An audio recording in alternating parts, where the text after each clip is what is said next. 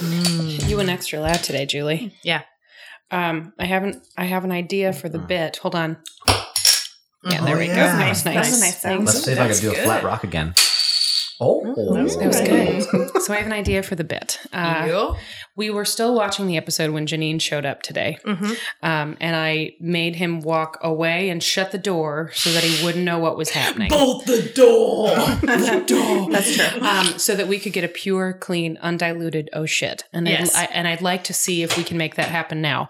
So just between us, and technically there are 4 of us plus Janine because listener and Patreon patron Katie Vernon. Kirshner. There's a different. Katie Vernon is a publicist. Sorry, Katie Kirshner is hanging out with us today. We did not have enough mics, so she's going to be like old school Janine for a bit. That's okay. But Ruth McCormick is here with us.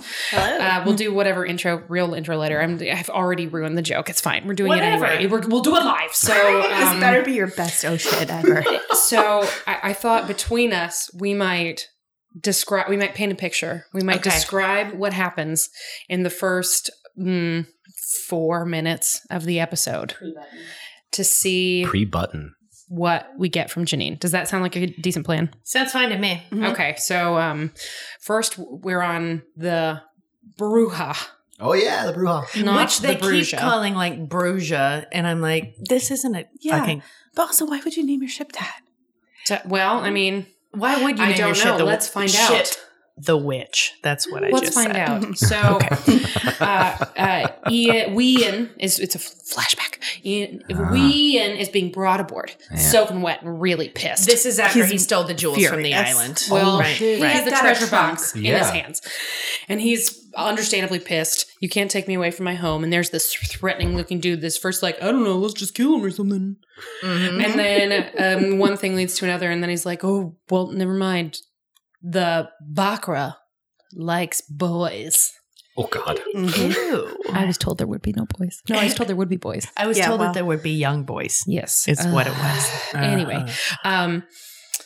So they decide they're going to take him with them to Jamaica. Flash forward. Ian is being thrown in a hole, basically. Yeah, Like a a cave. dungeon prison. Tell the Bakra we're here. She will be very happy to know this. And he thinks he's She? alone. Mm. And then all of a sudden he hears like, what's your name? And out of the Yeah. shadows. Comes like a decrepit looking little Oh shit. motherfucker. It's like another young guy, another young lad Mm-hmm. who's like, well, I don't know why I gave him a Scotch accent. He's not Scotch, but Yeah, he he's had not an Scotch. accent, I think British accent or something. And he's just like, my name is Kevin. Like, I don't know what his name is. I don't remember his name. I don't even think I wrote it down. I remember Abiku's name, which was the silent Yeah. Yeah. African We know that's the just other like guy- staring around. We know the other guy isn't Scottish because Ian explains to him that Scotland is far from here. Yes. Mm-hmm. Henry? It is Henry. Yeah. Thanks, Yeah, Katie. Henry. Hal. And they start talking about like the boys, they come in here and then they don't come back. There were 6 of us, and now there's only And Ian 2. goes, what do you mean there were 6 of you? And then he In starts the explaining. past, there were 6, and now there are 2. And then Ian. I'm just going to call him Kevin. And then Kevin is like, well, they go and they see the Bakra. And then the other guy's name is Abiku. Abiku. All is of a like, sudden is like, I know that word. That's a bad word. I know doesn't that word. speak English, but here's Bakra. Freaks out. He's like, fuck, fuck. And they never come back. And then, lo and behold, someone is like, hey, you with the pretty blonde hair, Ian. Win, Mhm. come with It's us. time. You got to come see the background. He's like, fuck no, shit. Then he gets shoved into at a plantation of some sort. It's a big, pretty pink plantation. It's a rose-colored plantation. Yeah. He gets shoved into a lavishly appointed bedchamber. Oh shit. Wait, no. No, this isn't even it yet. You hold on to Just that wait. shit What because the it fuck's is going about on? to get Okay, There's like real 3 Janine. movies in this all And of a then, sudden. Hold on. Jeez. A big slave, presumably, a large black man, walks him in and like shoves him on the bed. And then he just leaves. Because why develop that character? Yeah. This episode is pretty gross in some ways. I think Yes. intentionally so. Anyway, we'll get there. And Ian is just sitting on the bed, and then he's like, "What the fuck?" And you can see that he sees something like That in the we don't direction see of the yet. camera. We don't He's see like, it yet. fuck this. And then from the bottom of the frame comes a small, delicate, feminine foot fucking covered in blood. Just cover. Like All the way to the knee, stretching leg, my just pretty toes. red. Yeah. And then the foot is attached to a person who begins speaking in a Scottish accent. The bloody leg? Yep. Oh, yes. shit. Like Still not it. What am I supposed It's to still do? not This? time. not it. Literal Still not it, bloodbath. Jenny. She's bathing in blood. What and the starts fuck? to say some things like, "Don't be alarmed. It's only goat's blood. It keeps my skin young and pure." And you see her stand up covered in blood. From the neck down. Her Just face blood is clear. flowing Just down like, her body. and her hair is up. Blonde hair all pinned up. And Strawberry blonde. strawberry exactly. blonde, Mhm. and she's has a beautiful body, just dripping blood all over her body, and she's stretching, and it's very this. And then she glances over her shoulder, and Julie goes, "Oh shit!" Because the bloody foot and the nice backside belong to Gaylus Duncan. Fuck yeah, Cheers! Cheers! Welcome back, bitch! Welcome back! Welcome back with your fucking eyebrows and your amazing forehead. God Yeah. damn. Her And your- forehead is on full display in this episode. always as well. been blood. And It is you're like Renaissance worthy. your knack for blending dark humor and genuine malice and emotional complexity all into a weird time traveling Susan stew. of hotness. I just Lottie Verbeek. We love you. We love you so much. So much. We're so happy to see you. And I didn't even drink from the oh shit. That's how excited I am. Cheers. drink Let's again do it for it. again. We'll Yeah. try again. Welcome to Podlander Drunkcast and Outlander Podcast. I'm very satisfied, Allison Shoemaker.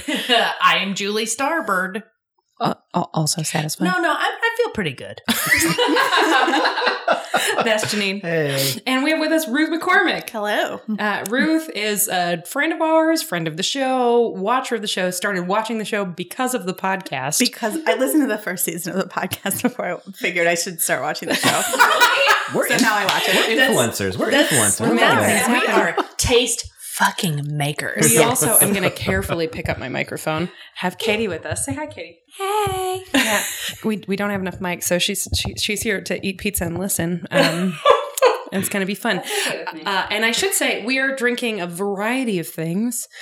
But the thing really worth mentioning, I mean, Empirical Brewery, exploring the science of beer. Always. But we are drinking 2 beers from Colorado, brought to us by friend of the show, lovely person, Molly Mullen. Thanks, Molly. Thank you, Molly. I am drinking 90 Shilling As Ale am I. from Me too. Odell Brewing Company. It's really good and not typically my normal style. I usually don't like browns, but this is a nice toasty. It's good. Mm-hmm.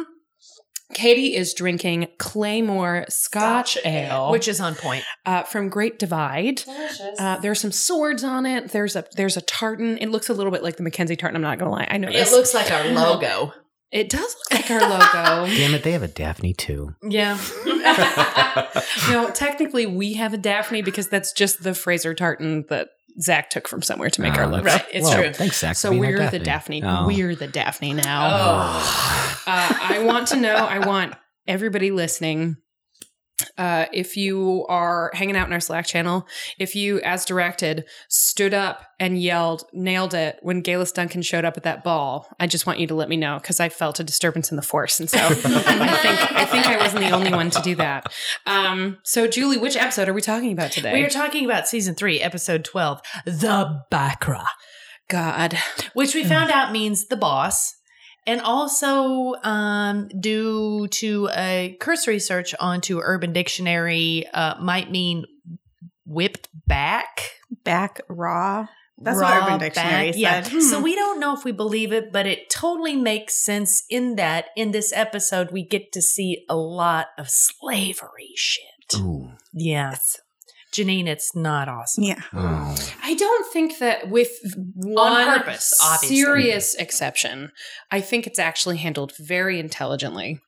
It made us uncomfortable in the ways I think it's supposed to Which make it us should. uncomfortable. Right. They do a great job with that on the show, like paying attention to that. They so do, but there's one moment that we'll get to that was like, oh, Yeah. yeah. It's rough. Anyway, So this is basically, it's an episode that's like the dueling stories of Claire and Jamie looking for Wien and Galus Duncan showing back up and making everybody's lives worth living. Fuck yeah. But Jesus Christ. also being an evil fucking bitch. I feel like right now I want to get out of the way. I want to apologize to Gary Young. God, is that his name? Yeah, I didn't it is. pull up my It's Gary IMDb. Young. Yeah. And who plays Margaret Campbell? I What's can't that actress remember. name? I'm doing it right now.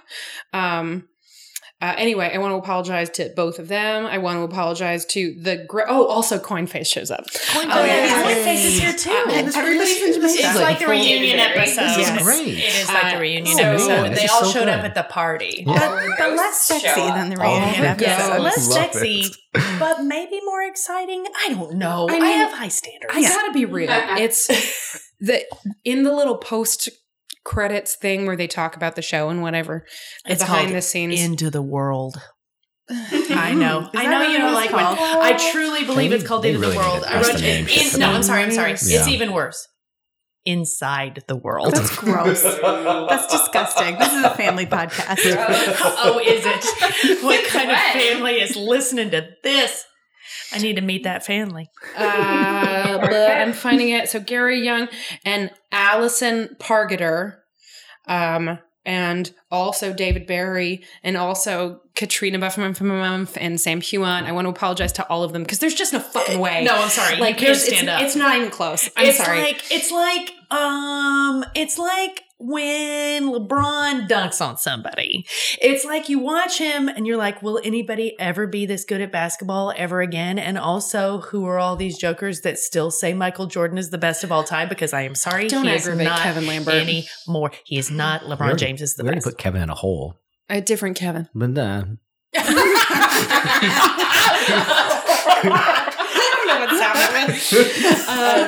But I understood it deeply. I want to take one more moment to I want to thank everybody who helped me hide this from Julie for fucking 2.5 years. Thank you so much. I truly had no idea. I want to thank. But I will say that when the bloody foot showed up, I knew it was her. I just you felt knew it in your bones. honestly, did. as you were describing it, You're a regular Margaret Campbell. as you were describing You know it, what? and you put that Scottish accent on that creepy leg, I was like, oh God, she's back. Is she story. That's still my favorite.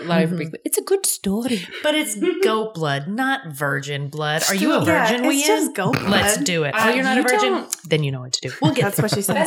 Oh, Yeah, yeah? we'll get there. Oh, We'll get there. yeah. Oh, yeah. We Let's did get get a going. nudity alert and no strong sexual content, which, as it turns out, is probably a good thing. We did also get I one thought long. that was sexual content. I mean, though. it is, but not strong. It was like mild sexual That's content. We also got like a really good long lingering look that was like a prelude to a boning. Like you knew they were looking at each other and they were like, "Oh man, are we ever going to do it later?" Yeah. Except for But not. like a mature, we have been through hell and back, and I really just appreciate you as a human being.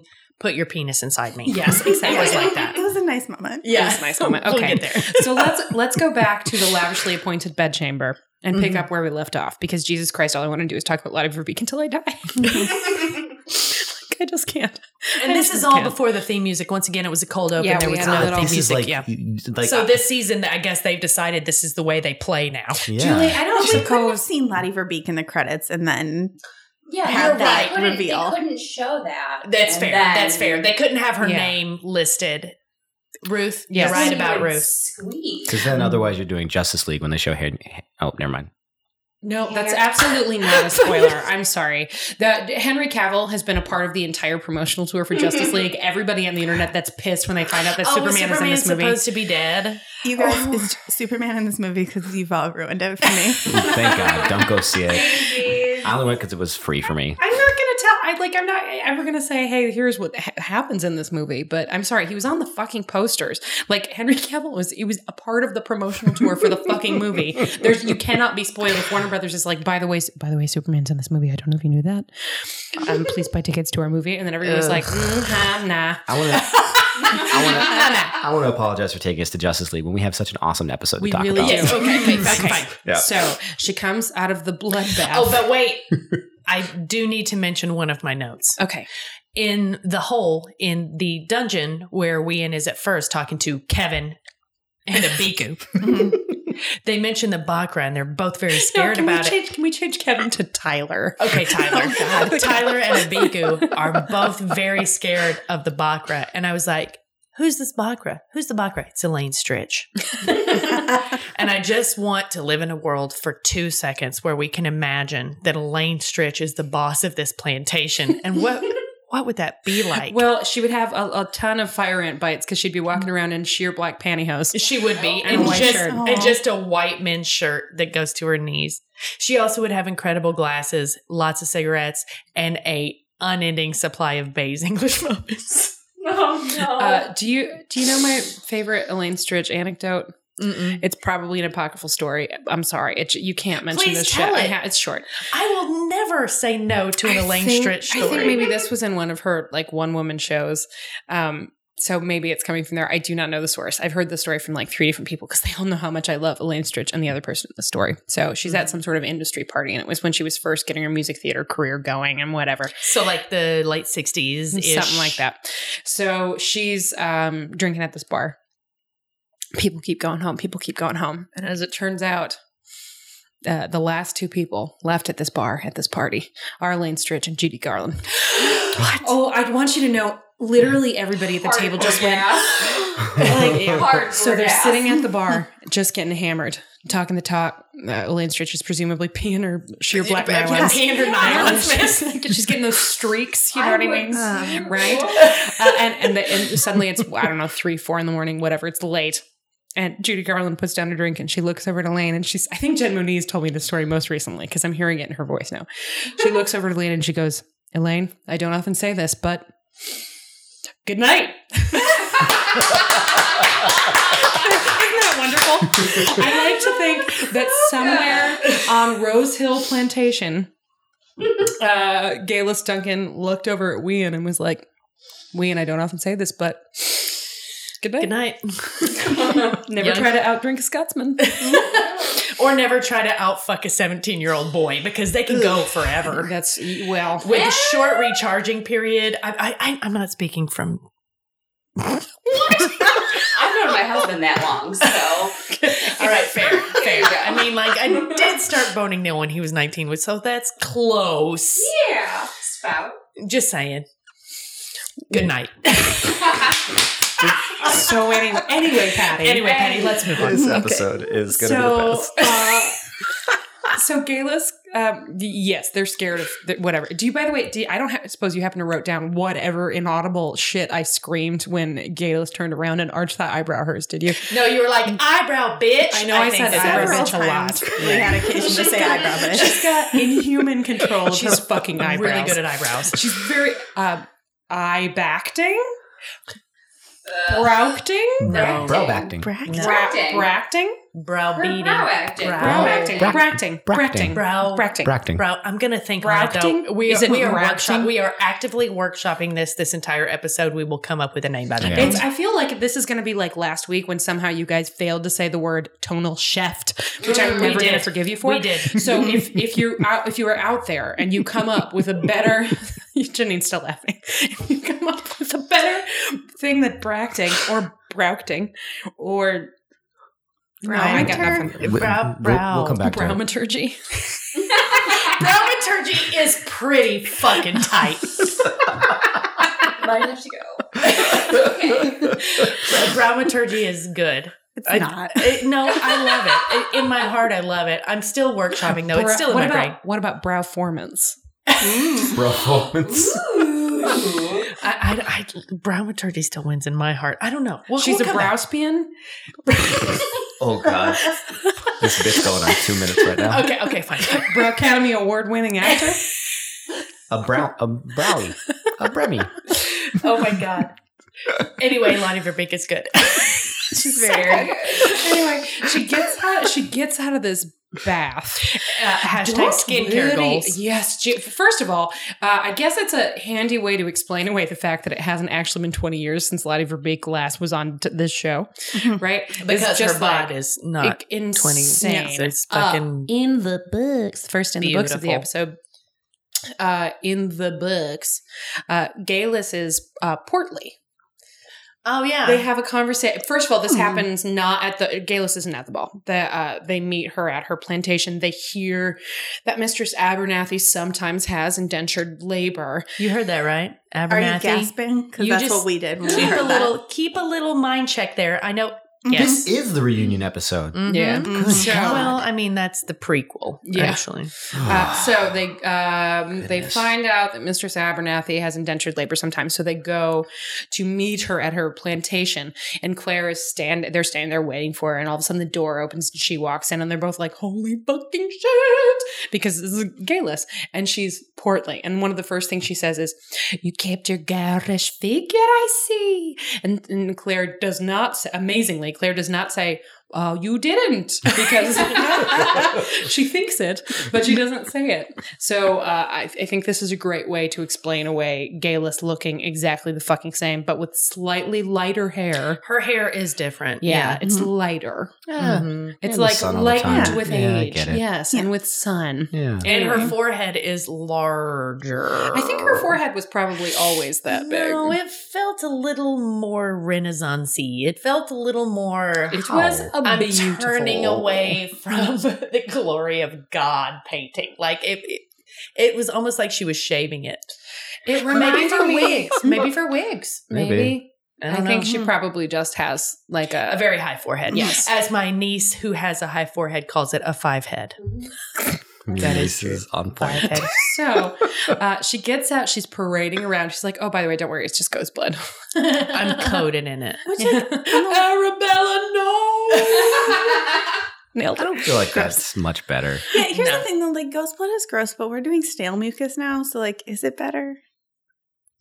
I'm sorry, what? Yeah, snail mucus is like a hot yeah. trend in That's skincare. K-beauty. What? Korean Yeah. beauty. It keeps you beautiful just putting snail Snail slime on your skin. on your skin. Allison, you know how I feel about this, and it is no bueno. Yeah, but here's I'm okay with snails, but I don't want them crawling on my face. No slugs. but isn't a slug just a snail who lost his house? A slug is a shameless bitch.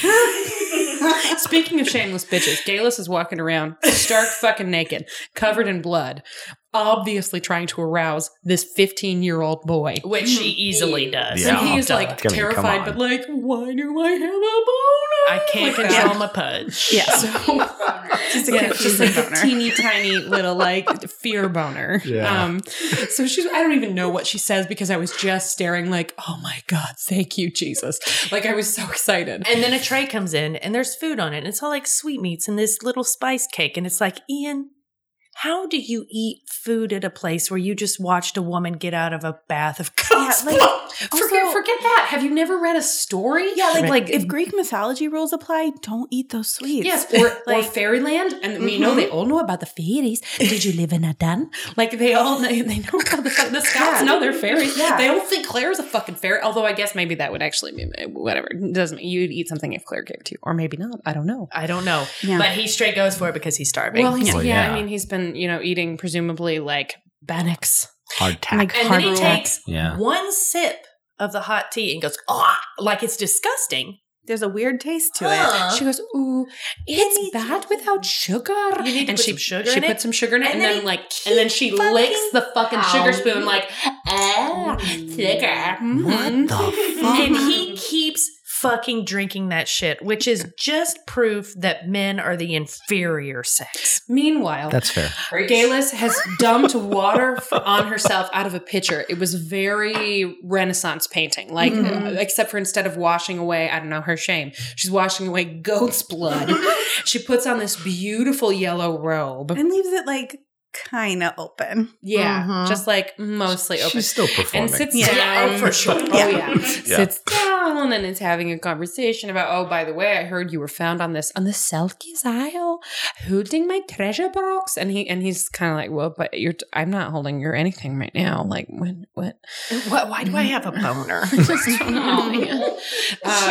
Did you? I Shame boner. and there were only 2 sapphires. There was supposed to be 3 sapphires. And he's like, well, I didn't take it. I just told you I didn't take it. Why do I have a boner? And she keeps talking to him, and he keeps drinking this tea, and then all of a sudden he's like, My uncle took it. literally, There's the hand slap over the mouth and everything. Just like that. Just like that. Oh my Yeah. God. And then she finds out that his uncle is James Alexander Malcolm Mackenzie Fraser. And she's just like, oh, really? Eyebrow. Yep. What? And then I think I said, eyebrow, bitch. Oh. And then I think the theme music started. It was somewhere in there. no, she keeps drinking. He keeps Oh, drinking, that's and right, they're because talking this about the whatever. And virgin then thing. he asks her what you do with the boys, and she says, "Well, I have my way with them. Virgins have so much power, and then I have no use for them anymore. But don't worry, it's not such a bad way to go." And he's like, "I'm not a virgin." And he's like, then she says, "Oh, good. So you'll know what to do." Opens her fucking and then she's like crawling around. At one point, she's like poking her foot We at his did boner. this monkey toe on his face. Oh, like yeah. she puts her God, monkey foot on toes. his face And it and still like kinda has rubs goat's You can blood see a on little it. goat's His blood on it. face with her toe. And then she kind of like Sexually. crawls like sexually across the bed. And it's like, you want to give me it? And he's like, You want a piece of her beak? Buddy, Yes, you do. I know. And he sort of crawls toward it. And then things go, it is wild. Man. It is Oh. fucking great All before television. I forgot fucking credits. about her quote. Jesus. Oh, that cake is too dry. Oh yeah, Oh, cake yeah. is too dry. So he'll drink more of the witch tea. Oh, also she says the tea makes you speak the truth. A witch doctor makes it for me, which I assume means just her doctor because she's a witch. so And then theme song. And then I wrote brochures. Oh, yeah. Brochures. So Claire and Jamie get back to the island. Voiceover. And the Yeah. voiceover is saying that Clara has only experienced Jamaica in travel brochures. Brochures. So she's imagining tiki drinks with little umbrellas. And instead, her nephew has been enslaved. Instead, she by walks straight up gayness. into a slave market. yeah. So Man. first they meet an associate of Jared's who's like, "Oh, well, I'm really surprised to see you because I don't know who you are, and also why did you sail a ship in the winter, and also like what the but wait, you brought wine and We're booze? cool. We're Great, cool. It's cool. Yeah, Also, we're cool. please I'm come to gonna this need party some of with that me. wine. The new governor of Jamaica wants to buy alcohol for his New governor. party, and Jamie's like, "Okay, well, yeah, of course, here's the booze." But And Claire's like, hey, wait, Ian. and he's like, "Oh, we can't go to this party. We have to find my nephew." And he's like, "Well, okay, I'll help you however you want." So they start walking through the slave market, talking to people like the Bruja, and then Julie kept going, "Bruja, Bruja, Bruja," trying to find Ian, talking to all of these fucking horrible men selling people for money. It's pretty gross. It's awful. And you can see Claire is just having they all seem to be having a hard time with it. At least Claire and Jamie do. But you can see in particular that Claire is finding it extremely difficult. Probably not as difficult as the fucking enslaved people. in the cages, like the bamboo We see- cages with we see their a arms woman- sticking out of them. And We see like, a woman being branded. No. It's just the horrors mount, and they find out that the slaves brought in on the Bruja were sold to the governor, right? Mhm, Yeah. Mhm. Yeah. So then he says, "Okay, I guess we will go to the governor's ball." Well, no, then he asks if there's any light skin or any fair skinned slaves. Yes. Right, For because sale, he's trying to looking find for Ian. young Ian. Yeah, he's trying to find Ian. Oh no, I only deal in the savage. Yeah. I only Oh. sell savages. They're Oh, it's just the Aaron, worst. it was It was bad. And really then, awful. And then Oh, Jamie it gets looks around. worse. Jamie looks Jeez. around and is like, "Wait, where the fuck is my fucking wife?" Right? And the answer is about to start a fucking riot in the slave market. Understandably, Mhm. but she's a really bad time traveler. She's Fucking very horrible. bad at travel. this. She's So really she bad at this. sees this man who apparently walks with a limp being auctioned, and there's like bickering about like how much is he actually worth, and the slave auctioneer is saying, "Oh well, he's virile, great for breeding." It's so terrible. He can't walk very well, but you can get babies from this one. And Oh, someone in yeah. the crowd wants to see proof. And it Jesus says Christ. something like, "Oh well, Mistress Abernathy bought herself a big one." This is all coming from Katie, who caught it, and I didn't. Mhm. And he didn't produce any jizz worthwhile. There was Didn't no drop any worthwhile. bowls. Drop-any fools. Dropping Ooh, even more fools. I don't I know. missed I that don't know if part. you know this, Damn but sometimes a sire stamps his get. Ugh. And yeah. Anyway, so they're debating about whether or not this slave fires blanks, basically, and and Claire is just like very visibly upset. Katrina Buffon does a really great job here. And he reaches under the slave's loincloth to start masturbating him. Oh my fuck. To prove he can get a hard on, and Claire loses her goddamn mind and starts hitting people with parasols. Wow! With parasols. And then all of a sudden, like, oh, Jamie! Well, earlier she's like, who was it? Leslie or Hayes? One of them says, one of the you should have Arsmo a boys. parasol because then otherwise people will see that you are a respectable woman. She's like, I don't give a fuck if people think I'm respectable or not. These people are horrible. Yeah. So, Then she hits everybody. with yeah. it. So she hits And then people she with it. smacks people with it. And then Jamie shows up and she's like, fix it. So the way he fixes it is by buying this slave and putting it in her name. So now Claire Fraser is a slave owner. His name is Temeraire. And they have a conversation. First, she and Jamie have a conversation where she's like, we have to free him. And he's like, yeah, but here's the thing. That's not actually that simple. Because if we just freed him, he would just get picked up by somebody else. And if we just kept him, but said he was free and like tore up the paper or whatever, then he'd have no proof that he was actually owned by you. So no, we can't do that.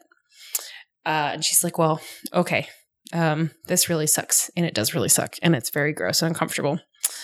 But hey, we have to go to a party. Yeah, so let's get dressed. So they ask Temeraire if he will go with them to the party to talk to the slaves from the Brugia. And thanks, girl. Thanks, girl. And what? And find out what happened to Ian. And he says, so I'm free. And they're like, well, Soon. no, but soon. And he's like, cool, great, works for me. But also Yeah, I'll the help. slave receipt exists like for her historian daughter to find in Yes. the future. Ruth, by the way, has not read the books. I read the first book once like 10 years ago. Yes. Hold on. Sorry for mouth sounds, but there's a cashew in front of me. They're rosemary. They're delicious. Anyway, then they have to get all dolled up for the party because they got to go find Ian. Wean. And then now Oh, we also found out right after the conversation with Temeraire, we find out that Galus is the one that paid for Margaret Campbell, the soothsayer, the mentally ill woman who can see the future with her shitty brother, Archie Campbell. That Galus Duncan is the one that paid their passage. So she is the wealthy patron in the West Indies that Interesting. they were talking about in the episode in which Margaret Campbell was introduced. Yeah. So now we know that Margaret and Archie are here as well. there's a scene where basically they're talking about the reason that Galus is upset is you need all three, and this is similar in result, but a departure plot-wise from the book. They need all three sapphires for Margaret Campbell to be able to tell a specific prophecy. That's Neil. Also, can we go back to that conversation with Temeraire for a minute? Can I have a Yes, glass? please. A glass? Yes. Or an ass. Oh, I mean, whatever. So as they're convincing Temeraire, like, okay, we're going to free you, but we can't right now because, like, it's not safe. They also explain that they have to find young Ian because he was taken into slavery just like you. Which Slightly was different. Which was gross. And Thank you. then so they're like, so can you help us? Which, like, he's like, okay, cool. But also they own him. So I want to, yes, it's gross. I want to make a point, and I don't, God, I would have to go way through my Twitter DMs to try to figure out who sent this, but a listener sent me a message, God, months ago when we were talking about, I think in this case it was Duncan Innes, who may or may not be in the show now, and all of the prisoners of Ardsmuir who were turned into indentured labor. So they went overseas and then were basically, their contract was owned by somebody until until a period of time had passed or the owner died or whatever. And in that episode, I said exactly what fucking Jamie says. And this woman, bless her, was like, hey, so that's really shitty and don't think that way. But like in a very kind way, like in a very, and she is absolutely right. So I was especially sensitive to that screw up because I was like, well, actually, no, that's true. Because there is a difference.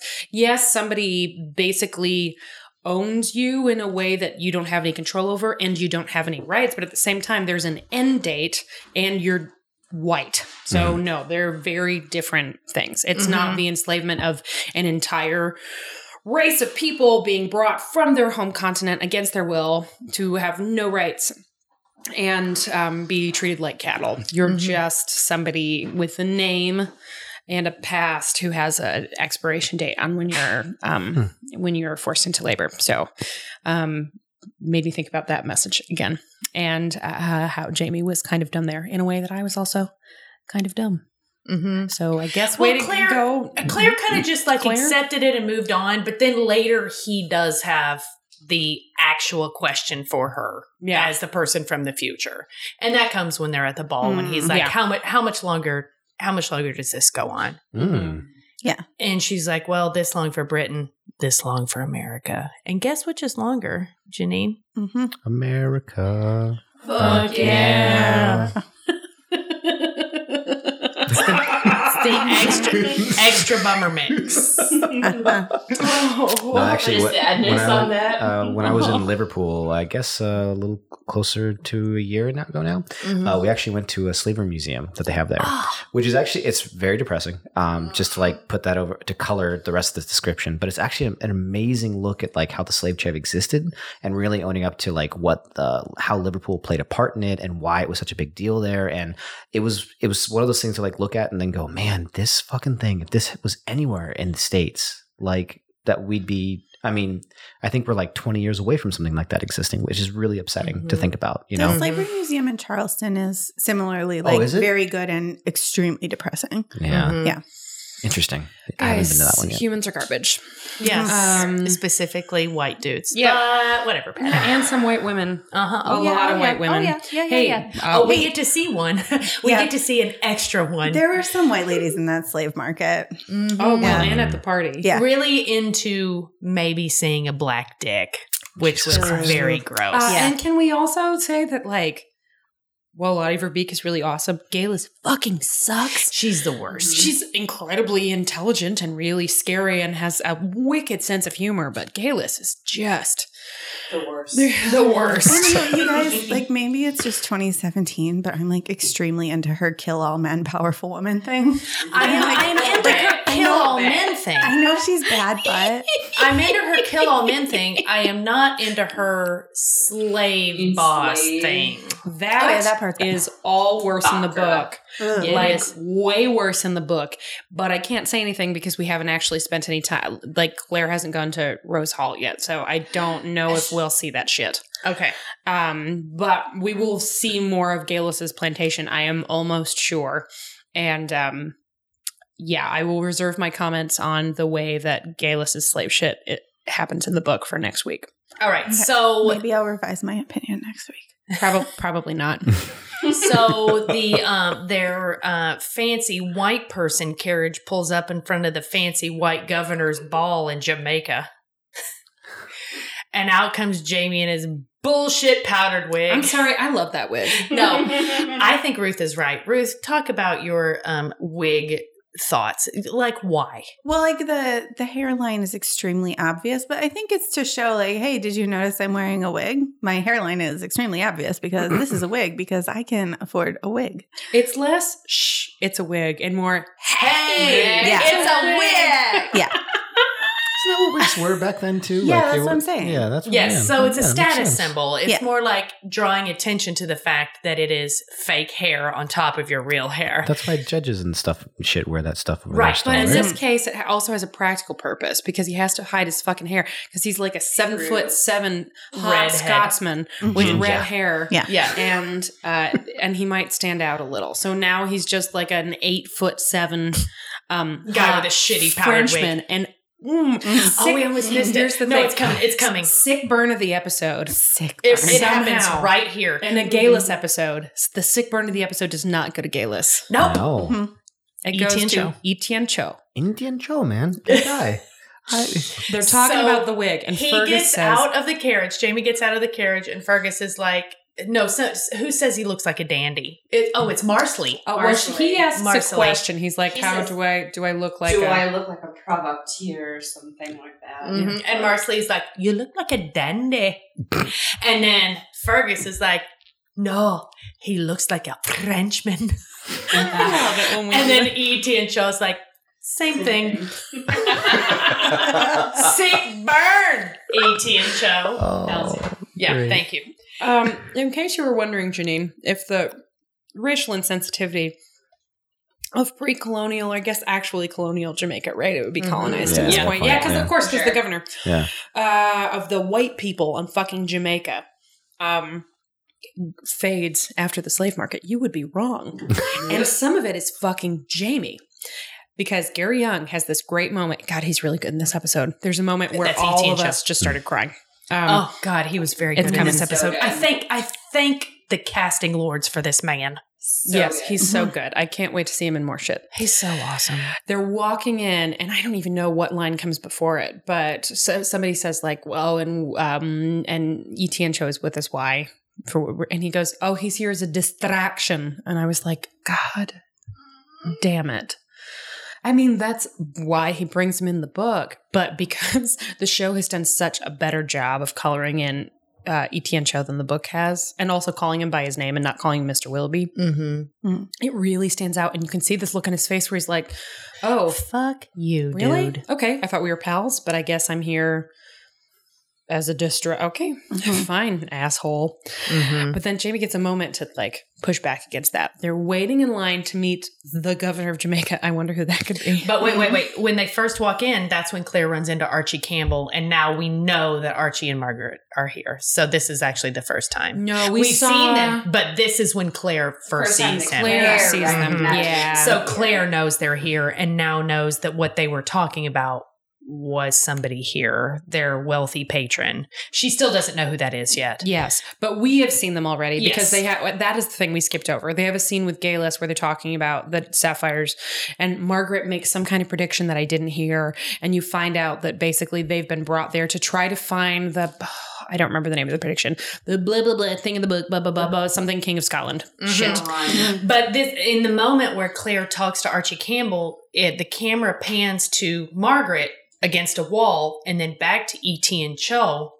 And Etienne Cho and Margaret have this moment that is very strong where they look at each other and they have full eye contact. And it's like Margaret kind of recognizes him in some weird way. I don't know. Or like is happy to see him. Like she smiles for the first time we've ever seen her maybe really smile. Would you say that maybe Dreamweaver played? No, Dreamweaver did not No, play. it's not No, romantic. not that kind of It's Oh, not man. romantic. It's like just see almost each like other. kindred spirits. It's, okay. it's Like like gotcha. people two outsiders, being treated like shit by the people in charge of them looking at each other. Gotcha. It's very moving. And Gotcha. and it was long and lingering and important, and it comes back later, but it was very impactful. And then they walk in, and then Becky walks up and is like, "Is he real? Is it real? Is it real? Whoa. Yeah. And this This episode. she just giggles and giggles and giggles about the talking. It speaks English. Shit like that. It speaks English. It's so terrible. Really bad. And he says something very graceful. If all the ladies of Jamaica are like you, then I will have found something, Blah, whatever. blah. And she's just giggling and like titillated, and then just says like, "Oh, it even speaks English."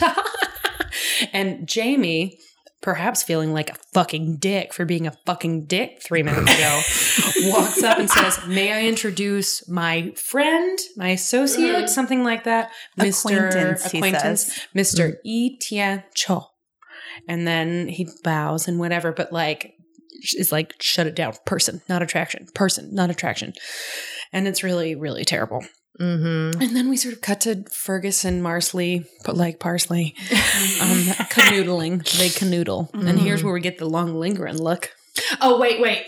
Yes, it's Margaret and E.T. and Cho make eye contact. And then he has the moment with E.T. and Cho where he introduces him to that asshole bitch.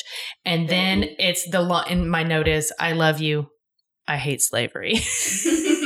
Where Jamie and Claire look at each other lingeringly and kind of hotly, but not in a like, let's go bone right now. Do you remember how public we used to be? Right. More like, I appreciate you. You appreciate me. We are middle-aged people who both think this situation is bullshit, and I love you. And it's really like Sam and Kat really like did it. Yeah, it's a great little moment. Totally wordless. It's not like a young lust moment. It's like a we've been together for 20 years moment. Although it is definitely lustful. But it is lustful, but like it's like it sort of evolves into that. Restrained lust. It's like affection and then an understanding of all the things they've been through and an understanding of all the time they were apart, an understanding of the weird situation they're in, and then this like, but we're totally gonna fuck later. And then she has this little like and then they're like in line for the governor. And Jamie looks up and he also says, I hate standing in line. Like, me and Jamie. Oh, I like that. Guess people. Come on. Guess who the governor is, Janine? My note is Julie threw her notebook at this point, if that helps. Is it Coinface? Nailed it. Listen, you gave me a cast of characters who are being reunioned, and I'm glad to see. I'm there. Yep. I'm with you. So at no point in this episode does anybody explicitly say Lord John Grey was and is in love with Jamie, and Jamie has very deep feelings for him that are not romantic, but it is incredibly obvious the entire time. Pretty obvious. And that's why I like it so, because you can see, again, Katrina Bafuffa, I'm really sorry that Lottie Verbeke is in this episode, although I guess I have picked her 2 weeks in a row, but like, I'm really sorry that Lottie Verbeke is in this episode because she just smoked everybody. Mm-hmm. A lot like she watched a fucking barbecue. And like a lot of smoke. But you can see, like, she doesn't, like, a sorrow about not understanding the depth of a relationship that she's witnessing. And Coinface and Jamie. Yeah. And some, like, I don't know, remorse about having missed all the time. And then some confusion. And then some, like, actual jealousy. And that sort of evolves throughout the episode. Because at one point, Coinface says to Claire, like, oh, did he tell you? Like everything? Mm-hmm. Yeah. Which is a shitty which bitch is a lot. move. Which is like a lot of things. That's kind of a shitty bitch move. I don't think it's intended to be. I think it felt shady. I don't think so because here's the thing. There would be nothing like, there's no like, oh bitch, that is not a thing that exists. Mm-hmm. If people found out he was a sodomite, it would ruin his fucking life and then he'd be killed. Yeah. Right? It's true. So there isn't any like, well, he was my man while you were gone. Like, it's not that. No, I think it's more like, are you cool? Or did Jamie tell you that I reached out to him and I did these, because he obviously told you all these other things. Yes. He told you about your son, his son. He told you about this. Did he tell you about what I tried, how I feel? This is why I'm saying I don't think it's a shady bitch move. Yeah. I think it's like trying to figure out what this strange woman that he met and was unwillingly on her part, but was manipulated by as a child, knows about my personal life. And he does bring that up in their tete-a-tete scene, which we haven't gotten to yet. Because it's so good. We're still in the like, welcome to the governor. Yeah, welcome to the governor. And then everybody is shocked. Like all of them are just really shocked. And then Jamie and Lord John are both sort of overjoyed, but very overwhelmed. And everyone has so many feelings. And no one is wearing a kilt, so there isn't room for them to go anywhere. Like there's no room. It's not like how you wear your eating pants. Like nobody brought feelings pants, and they're all wearing very constrained clothing. Stuck in your breeches. And it's stuck in your breeches. They're so full. Jamie introduces, it's not E.T. and Cho. Does he introduce, I'm sorry, what is the African's name that they... Temeraire? Temeraire. Does he introduce Temeraire at that moment as his manservant? No, he introduces Claire. No, he says, I wrote down manservant, not slave. He chose the word manservant. It says my manservant is off talking to your slaves. And that's after they leave privately. Because he says, why don't we go somewhere and talk privately? And then Lord John is like, I know there are 50 people waiting in line, but do you have any idea what's going on right now? I gotta go. Take a hot minute. And then I wrote down coin face, where's his BFF stone to remind him. Oh, I wrote sapphire engagement ribbon. It's a really cool little piece of costuming. It is. Very sweet. That's cute. Basically, it's in the book. Lord John wears a ring that I think has a sapphire in it, or maybe it's a ruby. I thought the ring was for his love. So this is the connection I'm drawing. Yeah. So he's in the book. I'm sorry. The book is a man who sort of values having mementos, having things close to him. So the person he lost at Culloden, which he and Jamie sort of bond over when Jamie's talking about losing Claire, and he talks about, I can't remember his name right now. I've had like 7 beers. Not true. I haven't had 7 beers, but I've had a lot of beers. Anyway, Hector. It's Hector. Nice. Nailed it, girl. Thank you. Nice pull. So he has kept this ring with a stone in it for decades, and he wears it to remember him. So it's a really nice connection to something that he would do so that he would always have something related to Jamie close to him. So rather than selling the stone or treating it as evidence or turning it into the crown, he just had it stitched into a ribbon that he could like wear on his coat, not like a necklace or something obvious. So it's like his way of hiding a piece of Jamie close to him. And David Barry does such a good job of being like flustered and embarrassed when the sapphire's discovered. Yeah. It's very sweet. It's a really God, David Barry is so fucking good. He's very good. There's been some discussion in the Slack. I guess in the Slack sounds like in the books now. I didn't intend it. About whether or not the show is going to bring in any of the supplemental Lord John material, because there are a bunch of like, this isn't a spoiler because it's just like their titles of books. So I'm sorry. Lord John Grey is not going to die next week because he's a major character and has his own like spin-off series from the books and is it's like a really, really great, interesting character. They might Game of Thrones this. You never know. No, man. No, I'm excited to read those supplemental books. No, I think Lord John is here to stay. So we have the meeting where they see each other and they talk, and then they go talk privately. They talk about Willie. Willie is coming in a couple of months. He's not there right now, but Willie is still alive and cool and probably like a preteen now. And he's an equestrian. Oh, he does like to ride a horse. He still remembers you sometimes. Oh, which was also a little shady. I don't think so. I know he didn't mean it on purpose, but it was just like, there's a difference between shade and hard truth. I think this is hard truth. But it obviously hurt Jamie. Yes. And he says as long as he's happy. Yeah. Right. And then we see, I'm sure that something happened in between here. My note taking was very sporadic in this episode because I was too excited most of the time. We see Margaret in the governor's garden of the house, Margaret Campbell, and she's sad and like just kind of despondent. And then Etienne Cho sees her and goes and talks to her. And it is a beautiful scene. They exchange maybe 3 sentences. It's basically, but it's so great. Your brother mistreats you, and he holds out his hand, and she takes it, and he says something to her in Chinese, and she says, "What does that mean?" A flower from heaven. She says, "You're a rare soul." Oh yeah, you're a rare soul. You're rarer still. You're rarer still. It's really nice. And it's not like, I feel like I need to say again, it's not romantic. No. It's like it's beyond romance. Yeah. It's like It's kinship. Yeah. Yeah, it's kinship. Yeah, it is. It's kinship. We all just like 2 very lonely people being taken advantage of and ostracized. And it was a really again, like totally not in the book. None of this is in the book. The stuff that happens that, you know what, this isn't even spoilers because there's no way it would happen now.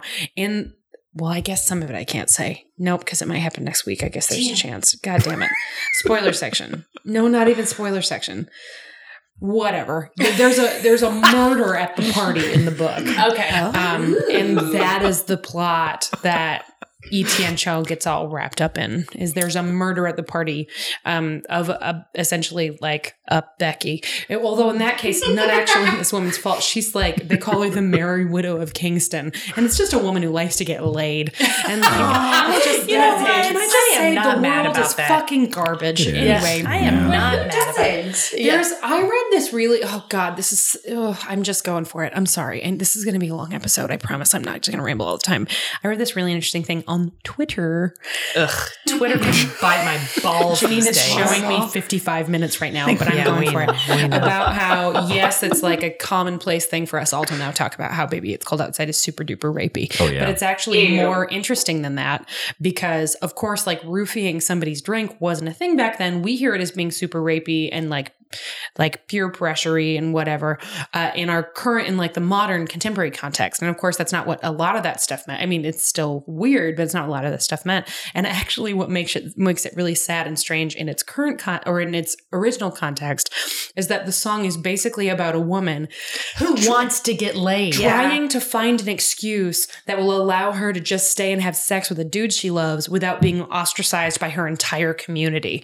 So he keeps trying to invent reasons that she should have to stay, which is why the like kicker of a lyric is at least that I can say that I tried, right? Yeah. Like I tried, like my mom will talk, my sister will talk, my aunt, my maiden aunts, Mighty Vicious, I think that's what it is. So when she says, say what's in this drink, that used to be a joke that people would say like, oh my, this has gone straight to my head. What's in this? And the answer is orange juice or booze. No, like orange juice. Like what's in this coffee? Coffee, right? No, I think there must be something else in here. My judgment is really altered, right? Because they would have to find excuses to.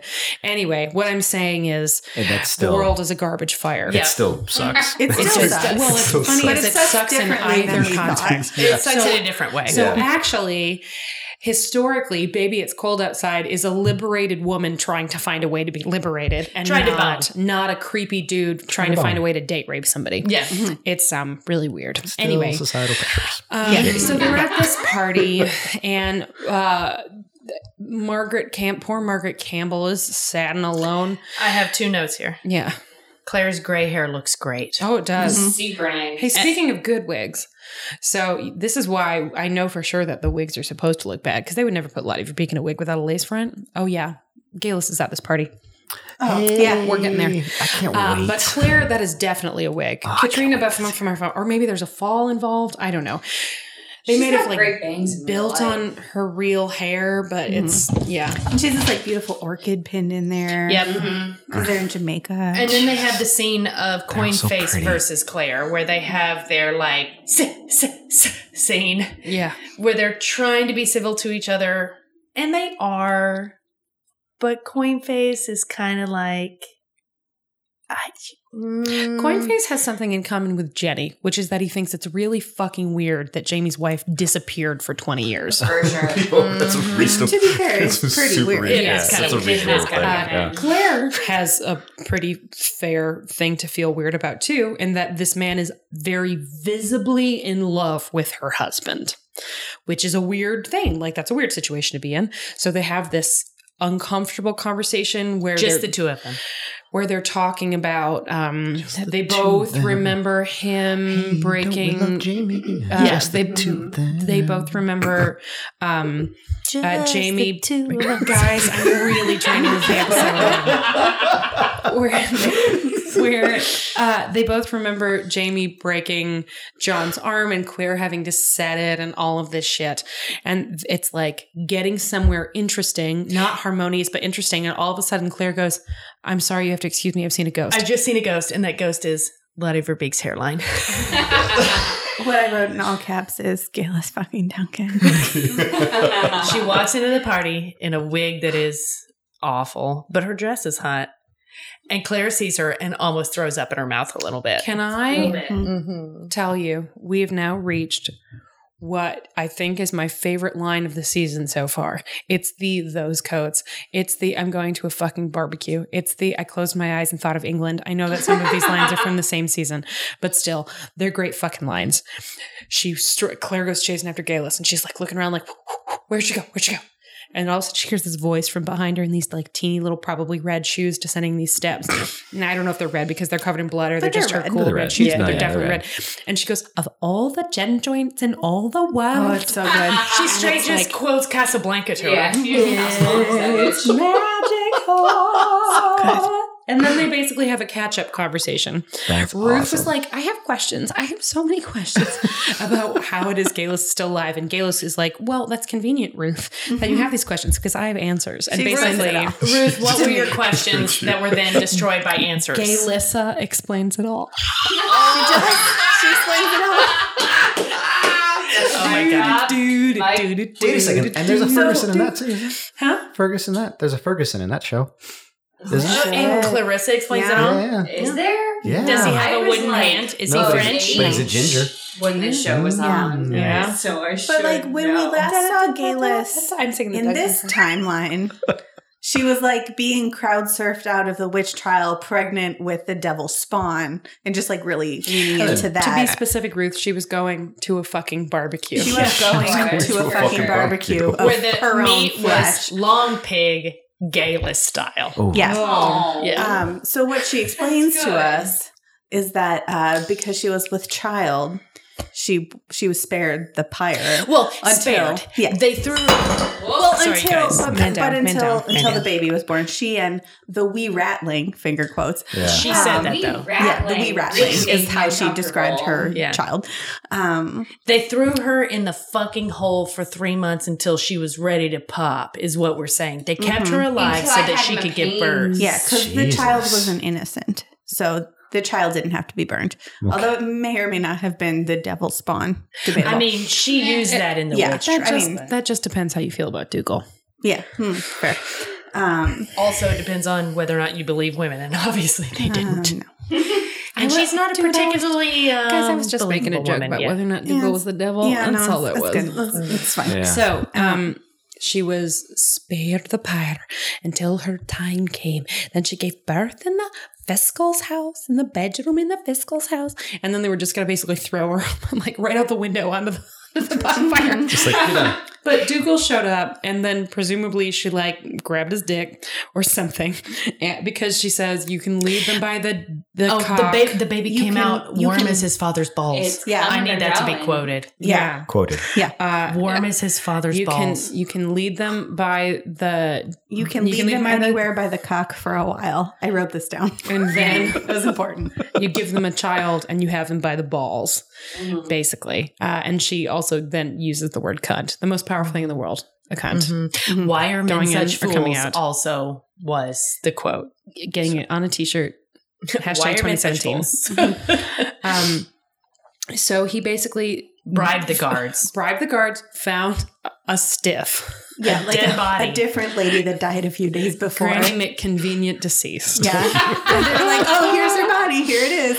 And And they- Duncan's dead body. And she was like, oh, she went up like a match. I don't know. She went up like something. And Claire's like, wait, you were there? And she's like, how many people get to see their own funeral, let alone their own execution?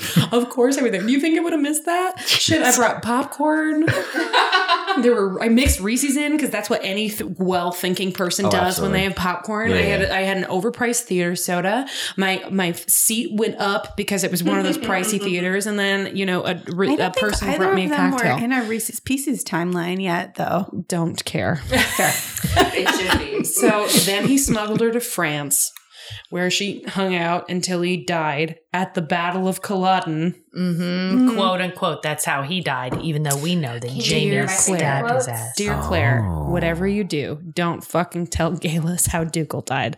Love everyone who isn't a terrible time traveler. Yeah, love For everyone who knows sure. the It was truth. Culloden adjacent. It was right there. It was right there. Yeah.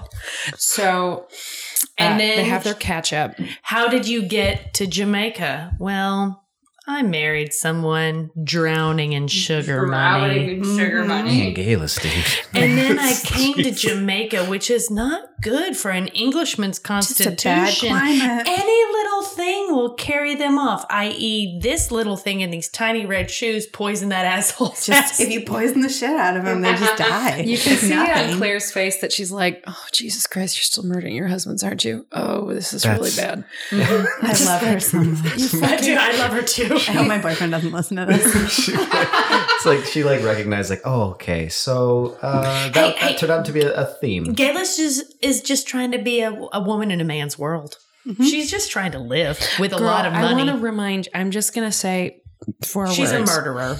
She's a murderer. Of goat's blood. Come on. I mean, that's dramatic, though. Some of her crackers are a little overly toasted. Yeah. She just, some of those popcorn kernels are unpopped and they're covered in melty Reese's Pieces. It's not, she's just, and then what was the thing where Claire told her something and Geillis had a quote from Katie that I wrote down, the fakest of gasps. I wrote gasp. She talks about how Ian, she's like, Ian might have been taken as a slave or an indentured servant. She goes, like so overly exaggerated, like, how could you even say that? Right, because she knew he was Jamie's nephew. So she already knew he existed. So right. So she did the no. It was wonderful. And I'm sorry. It was very good. It was very good. It was high fucking drag. It was like Blanche on the Golden Girls is what it felt like. It was wonderful. Anyway, she's like, I will introduce you to whoever. I will let you know. How can I help? How can I help? Which is what she says. Yeah, well, and then when Claire's like, oh, cool, thanks, she goes, oh, well, what are friends for? For sure.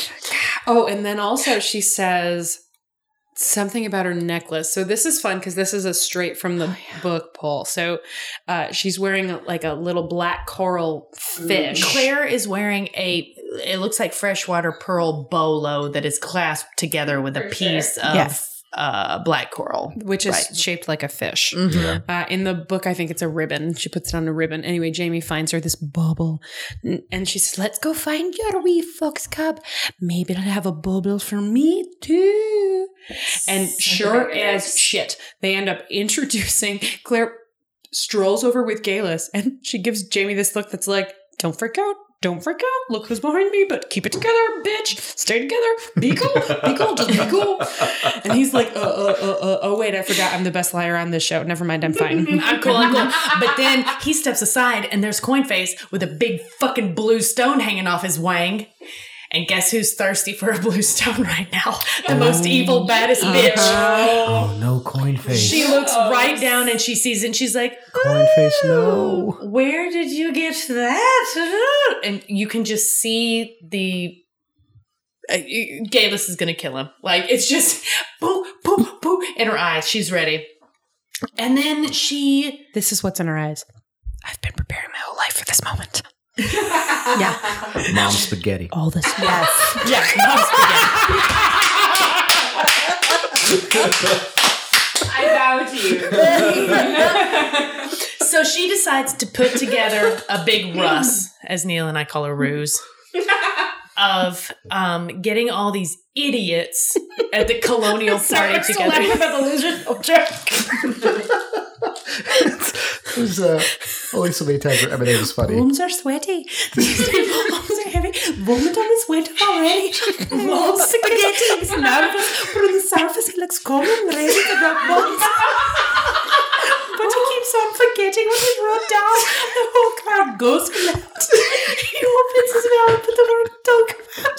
It's joking now. Everybody's joking now. The clock's run out. Time's over. I'm from Michigan, bitch. And she knows that this is her hometown boy. Oh, shit. No, I'm not from Detroit, but still. Close state enough. boy. Oh, God.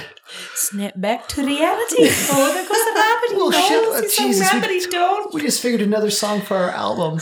Well, we gotta get to the chorus. You better lose yourself in the moment. The moment you own it, you better never let it go. No, you only get one shot. Do not miss your chance to blow. This opportunity comes once in a lifetime.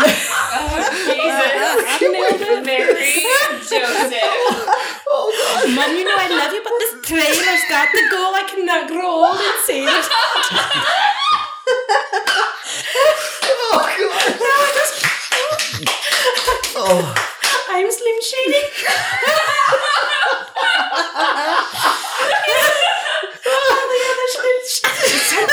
Just imitating. So that Slim Shady, please stand up. Please stand up. Oh, you did this. Yeah, you started it. I have to pee. Let's play Yak and Sex. Okay, let's do it.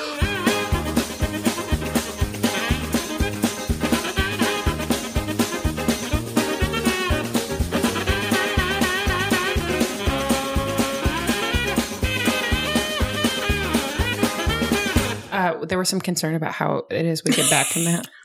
And here's how. I'm friends with the monsters under my bed. Get along with the voices inside of my head. You're trying to save me. Stop holding your breath.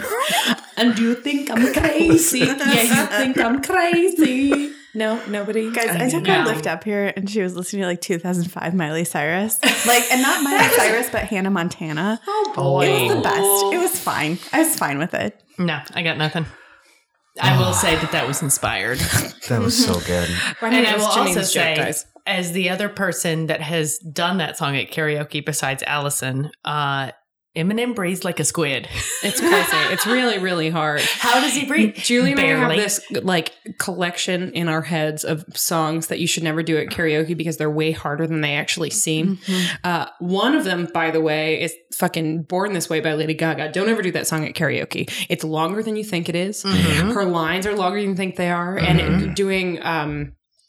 what is the Express Yourself, which is the Madonna song that's so similar. Madonna. And it's much easier. I thought I was being so clever and I was going to do both of them back to back, but and Express Yourself is 10 times easier than Born This Way. Eminem is another one. Also, don't ever do Scream by Michael and Janet Jackson. Jesus Christ. No. Oh, that one's really tough. No, it's a nightmare. Yeah. It's so hard. And in fact, I did it once with my friend Josh Davis and we were wasted. And then a year and a half later, we were 2 minutes into it, we were all there. And Allison and Josh looked at each other with microphones in hand. We made a terrible mistake. Because we had done it and forgotten about it. So we decided to do it again. And then halfway through, we both went burr, and looked at each other and we're like, oh shit, how did we make this mistake again?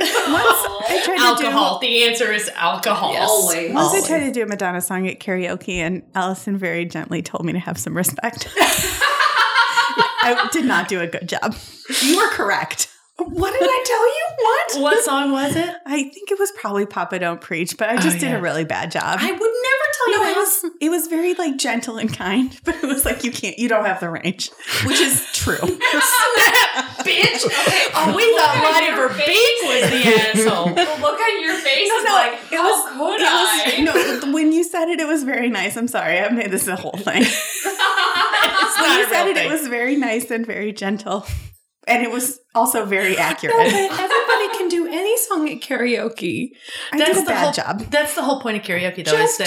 You do the bad job, and yet you live. You own it. Julia taught me this. You own it. You have to own it. Mm-hmm. You just don't do things that are going to make you personally miserable. That's why you don't do Scream by Michael and Janet Jackson. Because you're going to get it. And then you just know you've terrible mistake. That's why someone needs to remind you My Sharona has a 6-minute guitar solo. Oh my God. Don't do that shit. For everybody else, don't do anything with a giant instrumental break. Just don't. Unless you're Julie, in which case you basically just do stand up. Also, that's the only thing to do. Don't do anything longer than 5 minutes, you guys. Just don't. Nobody cares. Guys, I'm putting a pin in this because this is going to be our anyway, Patty. Okay. All right. Okay. We're moving on. We're moving on. Nailed it. I was trying really hard. I was thinking, like, what are we going to do for this anyway, Patty? Now I got it. We're moving on.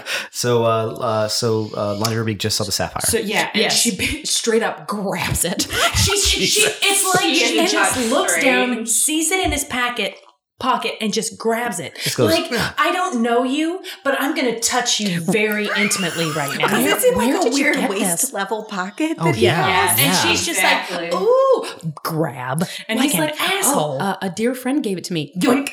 And yanks it back. And Jamie's like, a prisoner gave it to you. And Lord John is like, I usually leave that detail out because we're friends now. Because that doesn't fit in with my romantic notion of how much I like. Anyway, Patty.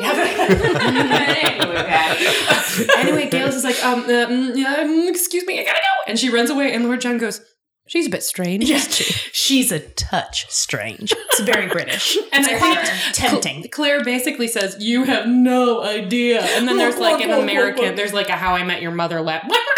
It's just, if there had been a rap track in that moment, it would have been perfect. It's like, oh, her. And then antics. Lottie Verbeek, Galis Duncan, has to figure out how to work this back to her advantage. So she's like, Archie Campbell, I'm going to need your sister to tell people's fortunes right now because I am going to get that governor over there and I am going to fuck with him. And Archie Campbell is like, I can't do this. And she's like, I am paying you. You will do it. So he forces his sister to put on a show. They have a little exchange where she says, I don't want to do this. I can tell this will lead to death. And he says, oh, so you're fine telling the fortunes of the black slaves, but you won't do it for our paying customers. And then you can see Etienne Cho like in the crowd and he looks so sad and it's just terrible. Right. But Galis is basically like, listen, I'm paying you monkeys to perform. You're performing monkeys, so fucking perform, monkeys. Okay, Margaret, sit down and just let your mental illness go free. Mm-hmm. And so she starts telling fortunes for people. I do think that the show is confirming that she has some kind of gift because we skipped over when she's telling the fortune of one of the enslaved men on the plantation, all in wigs. That's, by the way, that's the line that we skipped. Oh no, you said it when Jamie asks how much longer this is going to go on, and he says, and she says, 70 years in the colony for Britain, 100 years in America. Yeah. Anyway, we see her telling the fortune of one of these guys 500 years or whatever. In the couple of words you catch her like, and then on that day you will break from the chains and whatever. So presumably she's seeing into the future of this slave. An ancestor, yeah. So she's seeing, like, genuinely seeing the future. I really do think that we are meant to believe that Margaret Campbell honestly has a gift. Break the bonds. Yes. So she's telling fortunes for these people. May I also put a pin in this for supplemental anyway, Patty, about a woman in a trailer park in Arkansas that has this gift that I know about. Okay. I will need to know about this later. Giant pin. Giant pin. Okay. So she's telling these fortunes, and then at one point Galis is like, Governor, why don't we have you? It's a wee trifle of a pastime, whatever. And he's like, yep, seems weird. Not going to do this. Not going to do it. Yeah. I have secrets. To entertain my guests. Yeah, entertaining my guests. Don't want to sit down and no, I have things that people know. No. Yeah. I should say, I think David Barry does a great job of making it clear that John Gray is performing, right? Mm-hmm. Like, she says something to him, person to person, and he says, oh, well, I have to entertain my guests, and turns around and sweeps his arms out and is, like, speaking in a stage voice and is obviously making a show of it. And then she says, oh, we won't mind, will ya? And is, like, one step away from getting them to go, Governor, Governor, Governor, Governor. Oh, God, high school. So then he sits down, and Galis comes over and is like, and puts the 2 sapphires into Margaret's hand and says she has to hold these, and when she gets the third one, she'll be able to tell this prophecy of when a Scottish king will come. I'm assuming one of you wrote this down. Yep. Yeah. I wrote down the important parts of the prophecy. So Lord John comes and sits down, and Gayla says, oh, she'll need something personal of yours. How about that wee bauble? And somehow he doesn't say, no, how about this nice, like, necklace? How about my wig? Yeah, take my wig. So he hands over the sapphire, and she's holding all 3, and all of a sudden she goes, and her eyes go like, boom. Yeah. Real big. Yeah. This bitch turned it out. She's very good. It was like when she did the Abondowe thing to Claire. Abondowe.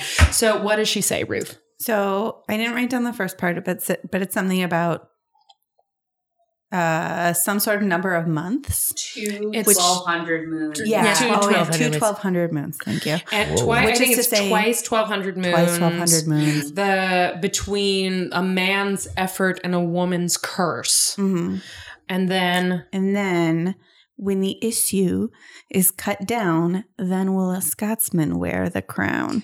Mm-hmm. Which I also wrote down. This is some Macbeth shit. It is some Macbeth shit. Jesus. Mm-hmm. On the nosy. Yeah. And then she goes, and like takes the sapphires out of her hand and is like back to normal. And he's like, oh, well, that was fun. Well, that was weird. She's crazy. I gotta go. Whatever. What's my party this is? Everybody drink some more punch. Whatever, it's my party. Who would like a tea cake? That was fun. More brandy. More what? Piss water? What was No, it was like doo-doo water. It looked like doo-doo water. Because at one point, somebody said, have some champagne and gestured towards the table where there were glasses. Right. Glasses of champagne, but you didn't see the coupes. Yes. All you saw were the sherry glasses of brandy that looked like doo-doo water. And I was like, champagne does not look like doo-doo water. Fun fact with coupe glass is Marie Antoinette's breast. The first coupe glass, Marie Antoinette's breast.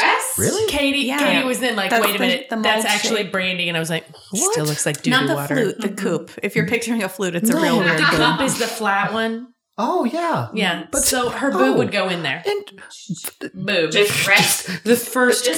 Just like gently over. rest her nipples into I'm on overload for the moment. You should just let me. You should just let me go. Exactly it. I'm just going to turn my volume down. I'm like a beer stein at this point. I got jugs. I'm an oversized margarita glass, just like scooping. We're going to Cesar's tonight. And bizarrely, you wouldn't know it, but I have a salt rib all over. For me, it's like a boot. It's like a boot. It's not like a boot. No, it's not. This is also one of my favorite bits. This is so weird. Let's say you got them heavy boobs. I do have them heavy boobs. So does she. Yeah. Right? Dennis like dying stars. Yes. So, hold on. I just realized where we were. Jeez. So, Lottie Verbeek, I'm sorry, Kayla Stunken. Yeah. Sees Margaret tell this incredibly Macbethian story and is pissed off because she doesn't understand what it is. And she like accosts Archie, the brother, the pimp, and is like, what the fuck was that? I don't understand what that is. I didn't pay for that. I didn't pay for that. I paid all this money and I get Benjamin Button. You guys, she said that. She said that. She said Benjamin Button. I also need to tell you guys very briefly the story of my viewing of Benjamin Button. Mm-hmm. So Neil and I went to Mexico several years ago for our first international trip. And it was one of the VHSs that was available in our homestay for us to watch. And so we watched the story of Benjamin Button with Brad Pitt. Nice. You guys, this movie stinks. Yes. I don't know if you've ever seen it. It's one of the worst pieces of cinematic filth that has ever been perpetrated. It's the worst. Really? It's yes. horrible. That bad? Yes. Oh, okay. Because they emotionally manipulate you into caring, and then at the end, he's a fucking baby. Who gives a shit? This would never happen. A baby with Alzheimer's. Yeah, but it sucks. It does. It's My mother just bad. worked at a nursing home for years, and I grew up like with people with Alzheimer's. I did the Alzheimer's walk in Chicago. So yes, a baby with Alzheimer's, not that cute. No, you know what? Bad look. Yeah. So we're in Mexico. We watched this movie. I am so mad that it successfully emotionally manipulated me that I run outside of our cabin where we're staying, fully clothed, and threw myself in the pool. Because that's how mad I was at Benjamin Button. Did you jump in? I did jump in. And there's a photo of me sopping wet, fully clothed, just staring at the camera with murder in my eyes. And that murder is for Benjamin Button. Oh God. I will never be satisfied in that because I can't actually kill a fictional character. So, Gayless. No, just kidding. Julie in this moment was fucking time travel. Jesus Christ, fucking time. And I was like, no, Juliet, we're talking about the story. It's not the Brad Pitt movie. Geillis didn't go to like 2007. Right. Benjamin Button existed before the movie was made, obviously. The story did. But I love the idea that somehow Geillis found another circle of dick rocks, touched one, put it in a movie theater in the 21st century, watched 3 hours of bullshit, was like, I'm going back. I gotta leave. We have to go back. We have to go back. I have seen the future and it is bullshit. For sure. I mean, Julie, if that pool would have been a time travel pool, like, you would have done it. Ugh. I would have gone back to 3 hours before time and looked at Neil and said, no, we can't do this. This is how Skynet starts. Is that the way to convince him not to do stuff? And instead I would have been like, let's go swim in the pool or go to the beach and not watch the way that Skynet works its way into our lives. Anyway, Patty. Yeah. So, back to Eminem. Don't do it. So this is when the I keep forgetting his name. Captain Babyface. Are we talking about Captain Babyface? The African, the guy that Temeraire catches up with them to tell them what he learned. No, Babyface. Babyface shows up. This is what happened. So Captain Babyface of Plague Ship fame. Oh, that's right. Shows up, for sure. right? And what's his name? Captain Leonard. Yes, in the book, Captain Babyface is slightly more sympathetic because before Claire jumps into the fucking ocean, at one point he's like, "Well, I just want you to know, I regret some things. I know that you know that I know that you know that I know. I know that you know that I know. I wrote it in the log, so now it's legal. So now I have to do the thing. But I wish I didn't, and I'm really sorry." Why don't you just tear that page out and eat it? I guess you'd be able to tell it's like a legal registered thing. Sure. Anyway, so, and then she jumps off the boat. And then when she sees him, God, this scene is so good in the book. When she sees him, she's waiting in Lord John's office because of this hubbub at the event. They're interviewing Jamie about some shit. Margaret? Because there's a murder. Margaret isn't at the party in the book. So this is separate. Okay. An unrelated thing. There's a murder at the party of a character that's not in the show, so it doesn't matter. I cannot wait to read it. It's good. So, oh God, I'm spoiling things for you, Katie. It doesn't matter. Don't worry about So they're in Lord John's office having a very awkward standoff. Because Claire knows that Jamie bloodied whatever. She can tell Lord John's in love. It's very complicated. And she hears people coming and she looks out the door. Or maybe she's getting ready to leave or something. She looks out the door and she sees a whole troop of people in those coats marching toward them. And one of them is Babyface Leonard, no longer wearing captain's regalia. And somebody has very clearly recently beaten the shit out of him. And one assumes that it's because she left and they know about Jamie, and so they think he let her get away intentionally or something. Or maybe just because the captain died and he couldn't save the captain, then a bunch of other people died and the ship showed up at like half strength or whatever. Anyway, he's not the one chasing Jamie down and has obviously like suffered a lot because of something that had nothing to do with him. So that makes me a little sad. But then what Claire does, this is total in the books shit, but you won't ever see it. It makes me sad. But she's like, fuck. You have to hide me. You have to hide me. And Lord John is like, I don't know what you're talking about. She's like, you don't know me? Don't say my name. Don't say shit about shit. And then she lays down on the couch and puts a handkerchief over her face. Really? Like fucking Clue? Like she's passed out. Like it's the dead guy in the front row. Like she's passed out. And this is when she gets a new respect for Lord John, because even though this woman is like, fucking hide me! If you care about Jamie, you don't hide me! Handkerchief on face, pretends to be unconscious. And then the door opens and he goes, and they walk in and they're like, oh, I didn't realize you had company. He's like, oh, well, one of the ladies is greatly upset by the events of this evening. I gave her a restorative draught of brandy. I think it may have gone straight to her head. So they had this conversation while Claire's pretending to be unconscious and Lord John is just talking about her like she's like some floozy who got too hammered. Like she's Julia Roberts' Steel Magnolias, like she's not there. Please don't talk about me like I'm not here. No, like she's passed out. Yeah. She's imagine you have a college party and your parents show up and they start scolding you and they're like, what's with that? And then you're like, oh, that's just Charlotte. She had 3 beers and now she's unconscious. She couldn't hold her liquor. And then you just have a full voice conversation because there's an unconscious woman on the couch because she just had too much to drink. Mm-hmm. And it's a really fun, weird, sad scene. Mm-hmm.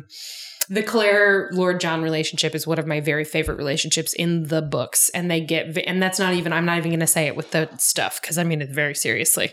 Mm-hmm. It gets really good and complicated and messy and it's amazing. Mm-hmm. Anyway. Neil, what's past? So, so what were we talking about? Benjamin Button. Oh yeah. Then Babyface is coming. Then Babyface comes. Babyface comes. So they hightail it out. So Fergus sees Babyface. Is like, oh, we gotta go. So they hightail it out. It's because Fergus and Marsley rhymes with Parsley were in the front yard making out when the British were coming. And talking about all the sex they were having. Me. The British were coming, and so were the French. Oh, shit. Also still sounds like a college party, by the way. And wait, she's like, when they're canoodling in the garden, and she's like, oh, pinch me, I'm dreaming. And he's like, you're not dreaming, but can I still pinch you? And it's very cute. It's very sweet. I love it. So they see that shit go down. Studio by myself. Fergus runs into the party and is like, psst, psst, psst. The British are coming. And so Claire and Jamie are like, let's cheese it. The cops. And so they run out the back, get into, I don't know, did they say something to Lord John? No, they just hightail it out. They're like, peace. Sure. They run out the other way when the British come in the front of the party with their enormously tall guns, which are trying to say something. I don't know. Their dicks are hard, whatever. And then they have really big guns. Yeah. And big then dicks. Jamie and Claire escape with Marsley rhymes with Parsley. So they run into Temeraire coming out of the slave quarters or whatever. And he's like, hey, yes, they saw a fair-skinned boy with blonde hair. And he's at Rose Hall with Mistress Abernathy. And Claire's like, that bitch. She lied. Also Abernathy. Wait a second. Why am I not freaking out about the last name Abernathy yet? Well, it's not like it's an incredibly uncommon last name. Come on, though. It's like her best friend. Yeah, let's give it an episode. Let's give it an episode. Give it some space. In the book, she thinks of it right away. I think there's a lot going on. Okay, fine. So I'm sorry. It seems not sorry. So they jump into the carriage, and Temeraire is like, "Hey, deal, right? You said I help." No. He gets in the carriage with them because they let him go in the middle of the jungle. This is what I'm building up to. So he says, we had a deal. So I get to go free, right? And they're like, well, but we're still in Jamaica. He's like, no. They're freed slaves, live up in the mountains. I want to go to them, right? So I know where to go. Please, can I? Yep, please, yeah. And they're like, okay. So then the carriage stops in the middle of the jungle where there's a big slash on one of the trees. He's like, this is the path. Yeah, no, seriously. Peace out. Bye. And then it goes. And they say, thank you. And he's like, yeah, okay. Gotta go. Bye. And he goes. And as they're getting ready to leave, get back in the carriage, coconut sound. Lord Babyface comes up, Captain Babyface. Yeah. And Jamie says, quick, the portraits of the bears. So he hands Claire the photographs so that he's not And the portrait of Willie. With photographs. Oh, yeah. Because he's going to be arrested. It's not about time travel. It's about protecting because Willie's portrait is in there too. But also photographs. Well, yes, but Jamie also probably a bad time traveler. Right. He wants them safe. So here, take these, and then Jamie gets arrested like he always does. God damn, Jamie. He gets arrested. For sure. Things Jamie is not good at, not being arrested. Jesus, man, that guy. And Claire basically looks Captain Babyface in the face and is like, you would be dead if it weren't for me. Like, do you realize you'd be fucking dead in the middle of the fucking ocean? And he's like, sorry, madam, Mistress Jamie Fraser. And then off they go. How dare you? This is fucking full on hit my microphone laughing at that. And then blackout. End of episode. And he tells her to go after Wait, that was the end? Mm-hmm. What the fuck? Basically, it's setting up an early... I don't think final, but an early with no grown-ups around showdown between Claire and Galus. That would be my guess about why this is happening. Because Jamie doesn't get arrested in the books. I'm sorry, in the books. Like I know we're going like this. We're past 90 minutes at this point, but I just thought we were about halfway through the episode. No, that's it. Nope. Like that was wow. A lot happened there, but you know what? As someone who in this third season has felt like, as a non-book reader, I understand that this particular book, Voyager, is very thick book with a lot of shit in it. And they have been having to compress a lot of stuff and they've cut a lot of things. Sometimes relationships have felt rushed or things have felt weird, like glossed over. This episode did not feel that way to me. I mean, yes, I'm reading Voyager right now, and I'm only through, up until the fire in the books. In the books. You got it. But, I feel that, yes, this episode... There are 2 fires. This is why I was confused. There are 2 is fires. It the print shop? Is it the print shop? No, I'm only at the print shop. Okay. Fire. But she had glasses on. But the last several episodes that I have watched as a non-book reader, just watching the show on the boat and everything, have all felt weirdly rushed, super rushed, or Jamie's meeting and establishment of his friendship with Lord John felt a little rushed and pushed. So this season has not been my favorite. This episode is now my favorite episode of the season, and it's not engaging. Just because of Lottie Verbeek. It's one of the best. There are some other good ones this season, I think, but this is this one felt top 3 for sure, maybe the top 1. There was a lot of stuff that happened in it that was very dramatically interesting. There was a lot of really good acting. It just felt more. I know that this is a romance time travel sci-fi novel. I get it. And I know that I don't have to think of verisimilitude or anything like that. But this one felt a little bit more considered. Substantial? Yeah, considered in some way. And it wasn't just the horrors of the slave market and that, but it just it just felt more settled and more interesting. And I don't know if that's because I don't want to be on a boat. Maybe it's that I don't want to be on a boat. I made this pun once already, but I think prior to this point it was a little at sea. Adrift, as it were. It was at sea. Now it's found grounding. Going to hell. We should do scales. We should do the scales. Well, I want to know. Yeah, Ruth, what did you think of the episode as a whole? I liked it. I liked them all. I like them all about the same because, as we've discussed, I watch this show because this podcast exists. So it's it's my story. It's on. That's very kind. That is very kind, Ruth.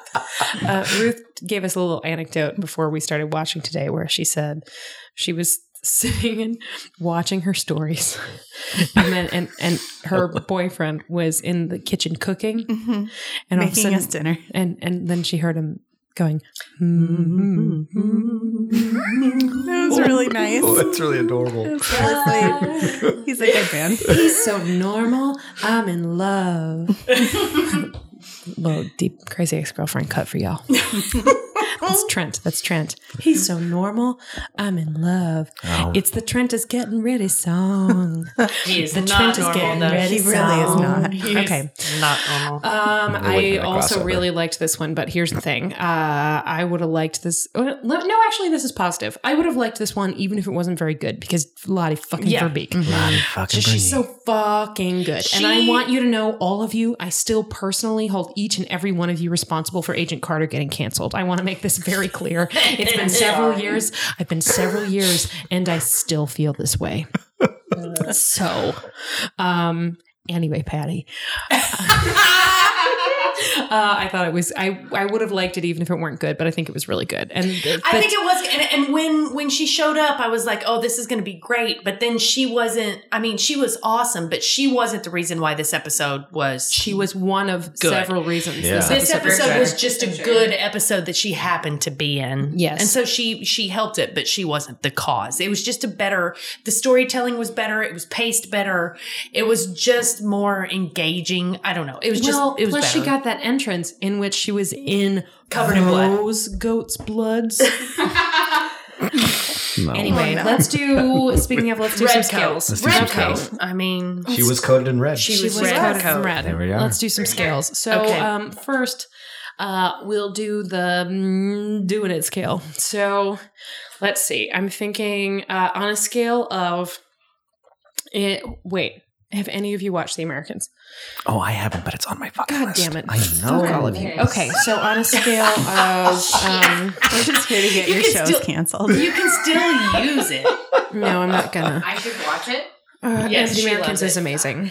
On a scale of... I'm watching Fortitude right now. in It's a Wonderful Life, when Jimmy Stewart is trying to get married and nail him. When he grabs her and he's like, we're going to be together, see? Yeah. That can't be the low end, though. That's the high end.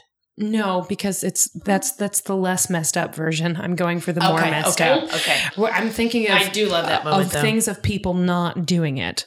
Okay, So that's makes the sense. low end, where that's not about sexual tension, that's emotional tension.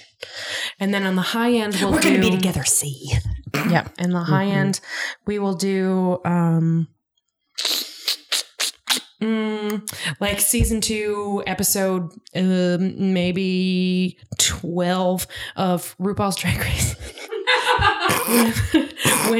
When Carmen and Raja have to lip sync for their lives to Straight Up by Paul Abdul, and they're both naked and rolling around on the floor on top of each other, not fucking. Yeah. We'll do that on a scale of That's where rough. one is about the emotional tension and the other one is about the physical tension. But no emotional, well, there's some emotion there, So but it's the not middle the same. ground would be, because this is obviously not about an emotional connection. This is like a terror boner. So where does it fall? Terror boner. Oh no! How about I'm sorry, Carmen and Raja. Let's go with the fact that Hannibal Lecter and Clarice Starling have weird sexual tension in Silence of the Lambs. Oh, Okay, yeah. Okay. that's our 10. Okay, somewhere in there. Tell me about the screaming of the lambs. Yes. Okay. So, Julie, where does it fall for you? On the Do It Between scale? It's a Wonderful Life and Silence of the Lambs, that's a very wide. This is a complex there. scale, by the way. That might be the widest range. You know what? Thank you. Ferris Bueller's Day Off. That doesn't make sense. No, it totally makes sense. Here's why. Okay. There are 2 major relationships that we are treated to that Ferris is the point of. He is best friends with Cameron and his girlfriend Sloane. So there's Cameron and Sloane. Cameron and Sloane have no physical, no chemical attraction to each other. They're just friends and attracted to Ferris. I think that Sloane and Ferris's relationship is a high school relationship where they're just hot people who want to do it. But let's dive into Cameron's relationship with Ferris for just a moment. And think about, I think that Cameron is actually in love with Ferris. So you're going Lord John in this choice. Yes. Okay. I think that Cameron's relationship with Ferris is the main drive of that movie. And it's nothing physical happens, and it's more emotional. Ferris Bueller's Day Off, Cameron and Ferris. There's a lot of enabling from Cameron too, though. So that's a really interesting choice. That's a good choice because it's Man down. That's the second time Katie has dropped something today. But you know what? I have dropped things like 10 times on this podcast. So. Mostly her ass. I don't even know what that means. I think that's really good because it's honestly, I was thinking in terms of mild sexual content about that first scene between Galus and Wheon, but actually the sexiest moments in this episode are between Claire and Jamie, and then Lord John and Jamie, because that's like obviously a complicated relationship, and for Jamie it's not a romantic one, but that was a very loaded gaze. And with one very loaded gay. Drinking doo-doo water. That's not fair. He seemed very sober. Okay, what about you, Ruth? With the caveat that I've watched like 12 movies in my entire life, I'm going to give this a Jurassic Park. Interesting. In that everyone, perhaps this isn't only my own feelings, everyone finds Laura Dern as the lady scientist extremely sexy, but no one does it with her. And the only release is that one dinosaur that sneezes all over those kids. I love it. You know, I'm really with it. I'm with you. Good. I'm really with it. I'm with it. Katie has double thumbs up over here. A woman inherits the earth. Yes. Inherits Okay. the earth. Fuck yeah. I'm going to go with... Let's see. You know what? I'm going to go with, on an emotional level, let's say, Katharine Hepburn and Cary Grant in the Philadelphia Story with like the longing, lots of longing, right? Longing, but they also want to beat is the longing. I mean, they were already married. It's a component, but I have a second part. Oh. Right. Is it Jimmy Stewart and Katharine Hepburn? No, because that's the better. And on the physical level, I'm going to go with Princess Leia and Jabba the Hutt. Ew. Where one is essentially I'm sorry. This is an excellent comparison. Yeah. One of them is essentially a sex slave and is there to be. That's a weird voice to be using for this movie. Gross. I don't know what to do about You're it. right, but it's extremely gross. Yeah. I don't know what it is. So that would make Galus Duncan the best looking Jabba the Hutt that has ever existed. Yep. Yeah. That's a golden pen use just for that. Yeah. All right. So the next scale would be the costumes scale. So, and we're going with, let's see. Freaky Friday. Sorry. I just had to go right away because they had to be reused. The look on your face I see. is precious. I see. I had to go right away. So reused costumes. All right. I'll give you a scale, Ruth. Great. Let's go on a scale from, let's see. Arsenic and Old Lace. To Speaking of Cary Grant. Yes. Arsenic and Old Lace to, Snow White and the Huntsman. Because of the bloodbath. It's a milk bath for not Cameron Diaz. Jesus Christ, get that out of my mouth. Charlize Theron. Mm-hmm. Anyway, so those are your scales. There's the like reused, worn in duds, and then there's the bath. Again, I've seen like 12 movies in my entire Also, life. it doesn't have to be a movie. I'm going to give references this your own. Could also be television show or book. I have You a can reference reuse in Jurassic mind. I'm Park ready. too. Okay. I wish She's it's ready. reusing Jurassic Her Park. body is ready. I'm going to use Broad City for how she purchases a fancy dress, and every single time she has to be fancy, she wears the same dress. Like I'm wearing the same dress right now that I always wear. Yes. Yeah, because I appreciate that costumes are reused. And also, there was a point, you guys, when we looked at Marcelly's back and the seams on her dress matched, and it was nuts. Ooh, yeah. The first scene and that floral pattern. The floral pattern just matched. Yep. Oh, it was so A+. good. It was very precise. It looked good. Last one. Oh, I don't know what I'm going to give it. I'm going to give it a the Legends of Sleepy Hollow, the Tim Burton one, where Johnny Depp is creepy, but Christina Ricci is amazing and has a lot of forehead. There we go. Nailed it. Okay. She's a 5-head. On going to the getting up to have a beer scale, I'm going to go, let's say, a scale of speed to cruise control. To speed. God, that's a good scale. Because here's the thing. You don't get up to get a beer during speed. No, there's a lot going on in the fucking film. We did get up. Well, at least I got up several times, but we paused it. Like I had to get up to order the pizza. There was but every time we paused it, like throw your notebook down. we would go back. Right. We did go back several times if we missed something. So I'm going to say it's a non-misser. Like you don't want to miss much. So it's speed. It's speed. It's closer to speed. It's the top. It's the top of the scale. Closer to speed. I don't think it's actually speed. I think it's more like Die Hard 2. Die Hard 3. There we go. Die Hard 3. That actually went on there. I also can't give this a full Speed because Speed was the first R-rated movie I ever watched, and I was in third grade, so I didn't have any beers. Oh my god! But I would go as much as Die Hard, the original Die Hard. That's good. Nice. You know what? I'm going to go ahead and give it a Jurassic Park since you already Hey. brought Jurassic Park in. Ooh. I think we're back in business. That's my favorite. That's great. Okay. Last but not least, the Golden Pamplemousse of the week.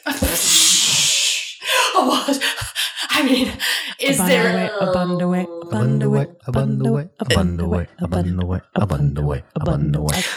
Verbeek, the big Verbeek, we're glad to see you again.